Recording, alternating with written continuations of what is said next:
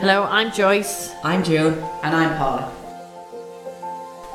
We're the Kavanagh Sisters, and we'd like to welcome you to our series of Count Me In podcasts, where we continue to shine a light on childhood sexual abuse and its impacts.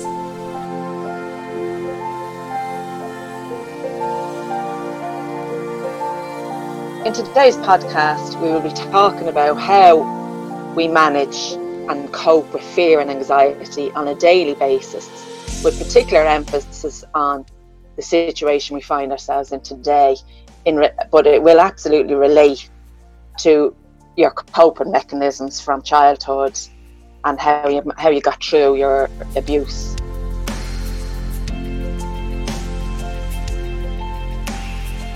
I think, for instance, when you're talking about your coping mechanisms and the fear that's in the atmosphere at the moment, because a lot of us go around and we're not actually aware of what we did to cope when we're in high stress, you automatically go back to that space without you even realising it. It's like your inner child goes right back to whatever you did to avoid all those emotions coming up. I think, like, when you're talking about your childhood, your memory is so vague of that situation because you were in survival mode. When I think back on my childhood, it's very sketchy memories. I think half of the time I wasn't even in my body. The fear and how I managed it must have been so instinctual and built into all of us as a survival technique. You were completely unaware of what you did. I couldn't have been there for an awful lot of it. I'd say around 9 and 10, you see, I started using food for comfort. I started smoking. I did actually find some ways to escape. I was moving into a much more difficult space to manage my emotions and how awful I felt. The self-hatred was becoming more apparent and more evident and more important to me in my life because I was starting to move into the world, whereas all through childhood I would have felt like I was oblivious. I was either in complete denial or just sheer terror. Yeah, I think the current situation is only emphasising that you wouldn't have been aware, but also, you know, the way we speak about the way you store memories, the way they're all fractioned, and it makes sense now to me because it's nearly like how we're dealing with stuff now. The emotions of it are removed, so you describe in detail, and you're talking about when you were younger and you don't know how you got through it. And yet you remember at 9, 10, 11, like turning to food, you could identify them as coping mechanisms. Whereas the reality is we couldn't have connected with our emotions on top of what we could physically see and deal with. It just emphasizes how completely separate the two were, the memory and the actual facts. It's like guys deal with facts, girls deal with emotions. But when we were kids, we were protected from the emotions. This is an opportunity. I know it's stressful. When you're so busy, you keep telling yourself, Jesus, if I just had time, I would do this, that, and the other. You have nothing but time. And yeah, I find now, with the time I have, all I'm trying to do is escape from just being. It's crazy. The energy going into escaping rather than just being. It's almost like it's bringing up that fear of a child that you can't feel this because it's overwhelming. I'm not going there. You know, the anticipation of it is often worse than the actual thing itself. I'm really struggling to sleep at night because I can nearly feel my head going in so many different ways. There's so much going on in there. But the energy I'm putting into escape is crazy. If nothing else, the current situation would be so familiar for us as children in the fact that complete powerlessness, that, you know, the people who are calling all the shots are not the healthiest people on the planet. So that automatically would click into your need to survive, and then figuring out how can you survive when you feel you don't have a lot of choices here. No, and like you're being bombarded because if you notice, all the news has disappeared. The only news we're hearing about is coronavirus. That's what really hit me now. I remember sitting watching the news one night, and what really struck me was how powerless we are, and the fact how important it is to have the right people in power. And who are the right people? We haven't found any of them yet. When I was watching the news, I remember thinking, oh my God, I did not ever foresee that these people that I have very little faith in have my life in their hands. And I'm totally dependent on them making the right decisions. And I don't trust any of them. And the fear that brought up in me was absolutely old and overwhelming. And I would say for the first week to 10 days, I was absolutely terrified. And it was overwhelming fear because it shut me down. My child came up to the surface as soon as this happened with exactly how I would have behaved as a child.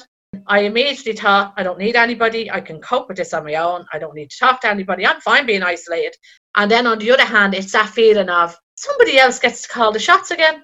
And the injustice of it all. And the fact that I do not believe anybody who's in a position of power, in particularly in our own country, has our best interests at heart. And that is very reflective of having the outlet controlling my whole life. So now I'm in another situation as a grown adult with all that I've learned, and yet I'm back exactly where I would have been as a child, and I have no say, and there's not a whole lot I can do. And I think the lessons that I have to learn out of this is, what can I do differently this time around that I couldn't do as a child? I felt that we have moved so far forward from where we have been. We understand so much more. We've learned so much about ourselves. And I felt personally that I was moving always in the right direction, that I have grown so much. But this incident made me feel like all of that was just Gone. Could be just whipped away in a heartbeat. And I found that absolutely terrifying. Not being the one in charge, that's what is going to trigger an awful lot of victims. And even if they don't put a name to it, that's the key to the rest of the shit that it brings up. Immediately I'm after getting sick again. It's how I'm managing what's going on around me. If I sit long enough with it, I understand now why, as a child, being so ill was the only way I could survive. Because it was the only way I felt I was visible. And I think it's great if we take this opportunity to self-reflect and recognise the patterns that we're probably imitating from our childhood and change them if we can. How can we do things differently now? I think it's easy. It's almost like you're sitting with it, be able to identify that this feeling, the depth of this feeling, is from the past. And even knowing that will present freedom of a kind. Now, you're still trapped and the wrong people have the power over you. But it's not as intense if you're not also carrying crap from the years gone by. Things happen for a very good reason. You're meant to revisit this in order to set you free and to realise that this is not of the present. The level of fear, frustration, anxiety is not of today.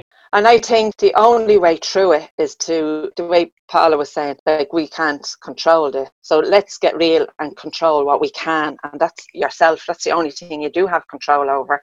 A couple of things that I did was when I was really overwhelmed with fear and I could feel the anxiety was so great, I didn't know how to get out of it. I listened to Billy Connolly. I was trying to break the energy because it was like it had such a grip on me. I couldn't even stop it long enough to meditate or anything like that. There was no way was that going to happen. What I did was I listened to Billy Connolly. I could feel I was in knots laughing at him on several occasions, and I just thought that just gave me enough space to breathe, to recognise that I can actually do something about this. I can change it. It's my thoughts that's causing all this problem. I listened to Neil Donald Walsh. I listened to Eckhart Tolle. People like that I admire and respect. And there's so many people coming on board now online with inspirational talks. They're trying to help people. Like Joyce said, as soon as I lie down, my head wakes up. But what I have found, and I've genuinely laughed out loud at the groups I'm like on WhatsApp, sharing stuff on WhatsApp and sharing little video clips and all that. And it absolutely takes that whole heaviness out of the atmosphere when you can have a laugh at what's happening. It's not to belittle what's happening or to minimize what's happening to people and the real fear that people could get ill here. To being able to have a laugh is the only way I personally feel that you can get through it. The other thing I love now, and I just think it's amazing to watch, and it really feeds the soul, when you see people reaching out to help others, when you see the level of genuine care for others. Like, that's something we've lost because we're all caught up in a rat race and it's every man for himself. But this has changed that.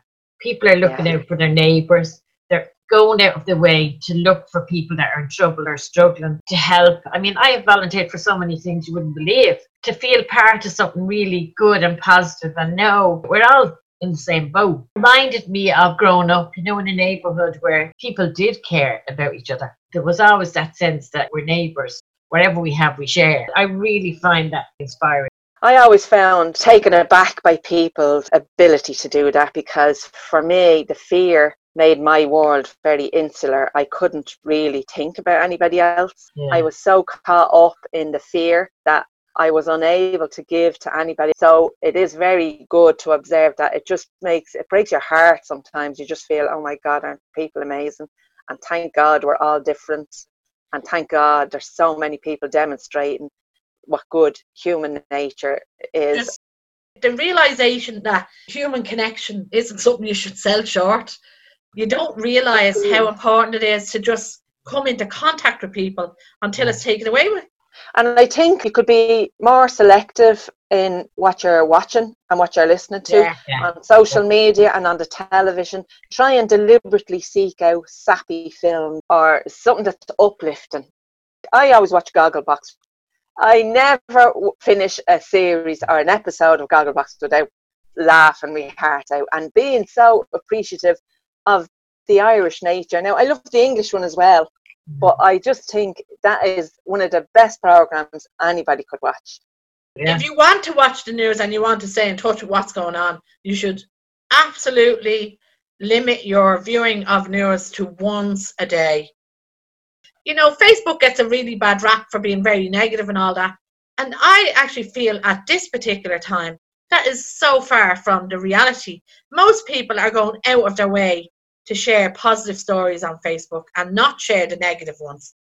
And even the social media, the posts that people are putting up now to inform people about the reality of what's actually going on, and that the statistics that you're hearing, what does it really mean, and putting it into context. All of that is equally important.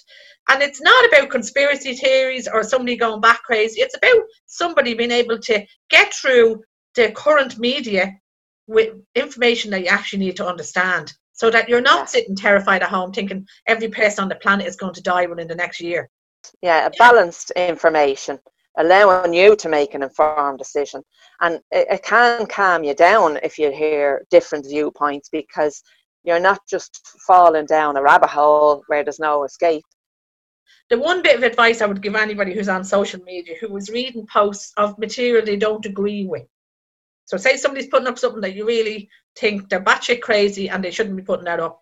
Do not engage in an argument or a discussion about it. It doesn't serve anybody. You're not going to change the mind of the person who's posting it, and you're just going to get yourself upset. You would answer yourself better to say, fair enough, that's how they feel. Leave them with it and walk away. What I would really like us to get out of this is to let people understand what's going on for them and why, as bad as this situation is, it's actually triggering off other stuff. So if you can separate the two of them out, you have a chance of not going insane. The positives that are to come out of a situation like this, because there actually are positives out of this. You do have time to self-reflect and to spend time. And for people who are locked at home with their family, that's time you'll never get back. Like, that's really important. That's the thing that matters. Not to going out to work every day to a job you don't like. You're going to have to go on a journey whether you like it or not, because you have to manage the anxiety or you have a heart attack yourself. Yeah, but June, wouldn't it be nice to put a language to that this is a journey to look forward to? You know, it's not necessarily something to look forward to, but what I'm saying is when you go through this journey, hopefully at the end of it, you will have gained a lot more self-knowledge and strength to know that you can live through something like this, because it's like something of a movie.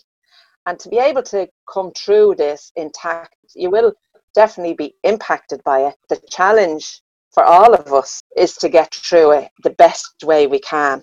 We grew up with sexual abuse from a very young age, right up to our teens. We're still dealing with it. Do you think that's worse than this? Yeah, absolutely. That's what I'd be saying, that it is. We've been through so much more. This is awful. And the difference here is where everybody's involved. The fact that it's happened so suddenly, the fact that now we're grown adults and we have family members that are dependent on us, it's a totally different situation.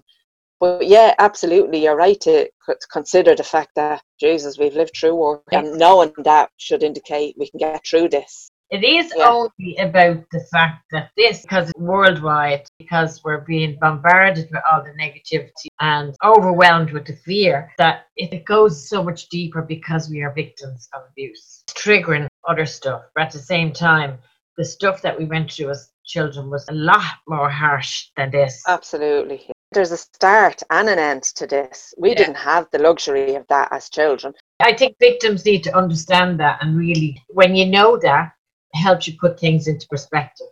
And when you also know that the level of fear you're feeling now, it's weighted down by putting you in connection with the fear you felt as a child. You don't have just what everybody else has, the fear that we don't want to catch this, and we want to protect ourselves and others. It's bigger for us because of what we experience as children. As I said, I feel like we've no choice, and other people are now, again, in control of my life and telling me what I can and can't do. And the difference is, actually, they're not. I am in control. I do have choices. I can choose what way to manage this situation. Whether I take the positives out of it and focus on the positives. If you focus on the good things, more good things come into light. And that's the way out of this. To look around you and see you are actually safe. You're not sick. You're not dying. You do have a choice what you do. And you have time now to think, how best do I want to spend my time? And when this is over, do I really want to go back and do 20 hours a day and kill myself working for something that I don't even believe in? I know there's people going to feel they don't have a choice because they're going to be out of work. Could be the best thing that ever happened to them. Because I know I've lost a few jobs that was the best thing that ever happened to me. It's interesting that you're making that connection. The first thing that hit you was that you were powerless, that you were sick, and you were sick because you used as a child to get attention. It's good to say that because people will relate to that. What they're doing now is what they may have done in the past, but they didn't recognize it. But they're in a much more powerful position now to alter and change that. They're not the victims they were, but that's what puts the weight on it. And it is about reflection and taking time and removing the fear from that. Because as I said, I have been bombarded with fear, but it's not about what's going on outside. It's what's going on inside. You saw the amount of shit I'm after cooking and baking here. There's no one here to eat it. You know, it was very therapeutic for me, but I realized as much as I was loving it, I was nearly afraid to just be. I didn't know what that was like. I didn't know what that would feel like. And I didn't want to know. I found myself running. And when I stopped running, I was at peace with myself. It took me a while because I had to keep checking in. And I had the luxury of checking in because I had no distractions here. I just think not to underestimate the power of fear, because I'd say we are in the middle of a process here that I don't care how well you feel or how bad you feel. You're in a process, whether you like it or not, just being on the planet right now. And I think the only thing we can control, as we said, is your own responses to this crisis. And that is something that you can make a choice about to work on, but it won't be quick and it won't be easy if you're not hard on yourself and accept where you are. And particularly for victims of childhood sexual abuse, it will be a very difficult time because a lot of your triggers from your traumatic childhood will have been brought to the fore. There's a little adjustment period. When the initial shock of the trauma passes, you're still dealing with fear and anxiety. But now you're awake, now you've arrived, you recognise what you're dealing with, and now you can decide to tackle this in whatever way works for you.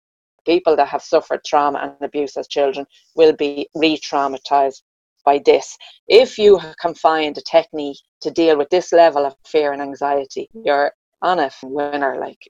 That's a massive achievement for any of us to get through.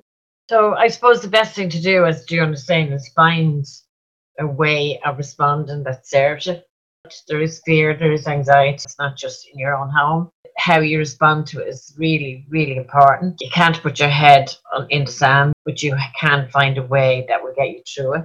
Don't be focusing constantly on the negative. Stay informed, but as Paula was saying, only listen to the news once a day. In the meantime, use your creativity and your magnificence. Yeah, I'd also say there is a strong danger, depending on where you're at in your journey, to use those coping mechanisms like alcohol or overeating. I mean, I can't comment because I'm overeating myself, but I'm aware of it and I am doing my best to manage it. Whatever you're doing because that's what you need to do to get by. But if you do it with awareness, you have a lot better chance of not doing too much harm. Try and instill in every day a little bit of something that would make you feel good about yourself.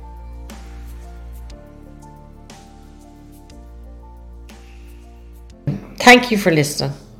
Hopefully some of the information we've shared will resonate with you and bring you to a place where you can have compassion for yourself. Please know that no matter how you feel or how you responded to the abuse, it was normal. We're hopeful and optimistic that those in a position of power to bring about change will be moved into action so we can finally eradicate childhood sexual abuse. So please spread the word and share the information. The decision to heal from childhood sexual abuse places you on the most important journey of your life. You're in charge of this journey. Only you know what works for you and what doesn't. It takes as long as it takes, because there's no rushing it and there's no faking it. You have to feel it. And just as the ripple of pain that you're in goes out and impacts all of those around you, so does the healing. And the more you heal, the more everyone around you benefits from your healing. You've been listening to the Kavanagh Sisters podcast. You can contact us through Facebook, Twitter and Instagram, or email the kavanaghsisters@gmail.com. We'd like to leave you with a thought for the day. No matter how frightened you feel or how much anxiety you have, you must remember love is stronger than fear. If you decide to think loving thoughts, fear doesn't stand a chance, because loving thoughts create loving feelings, and that changes everything.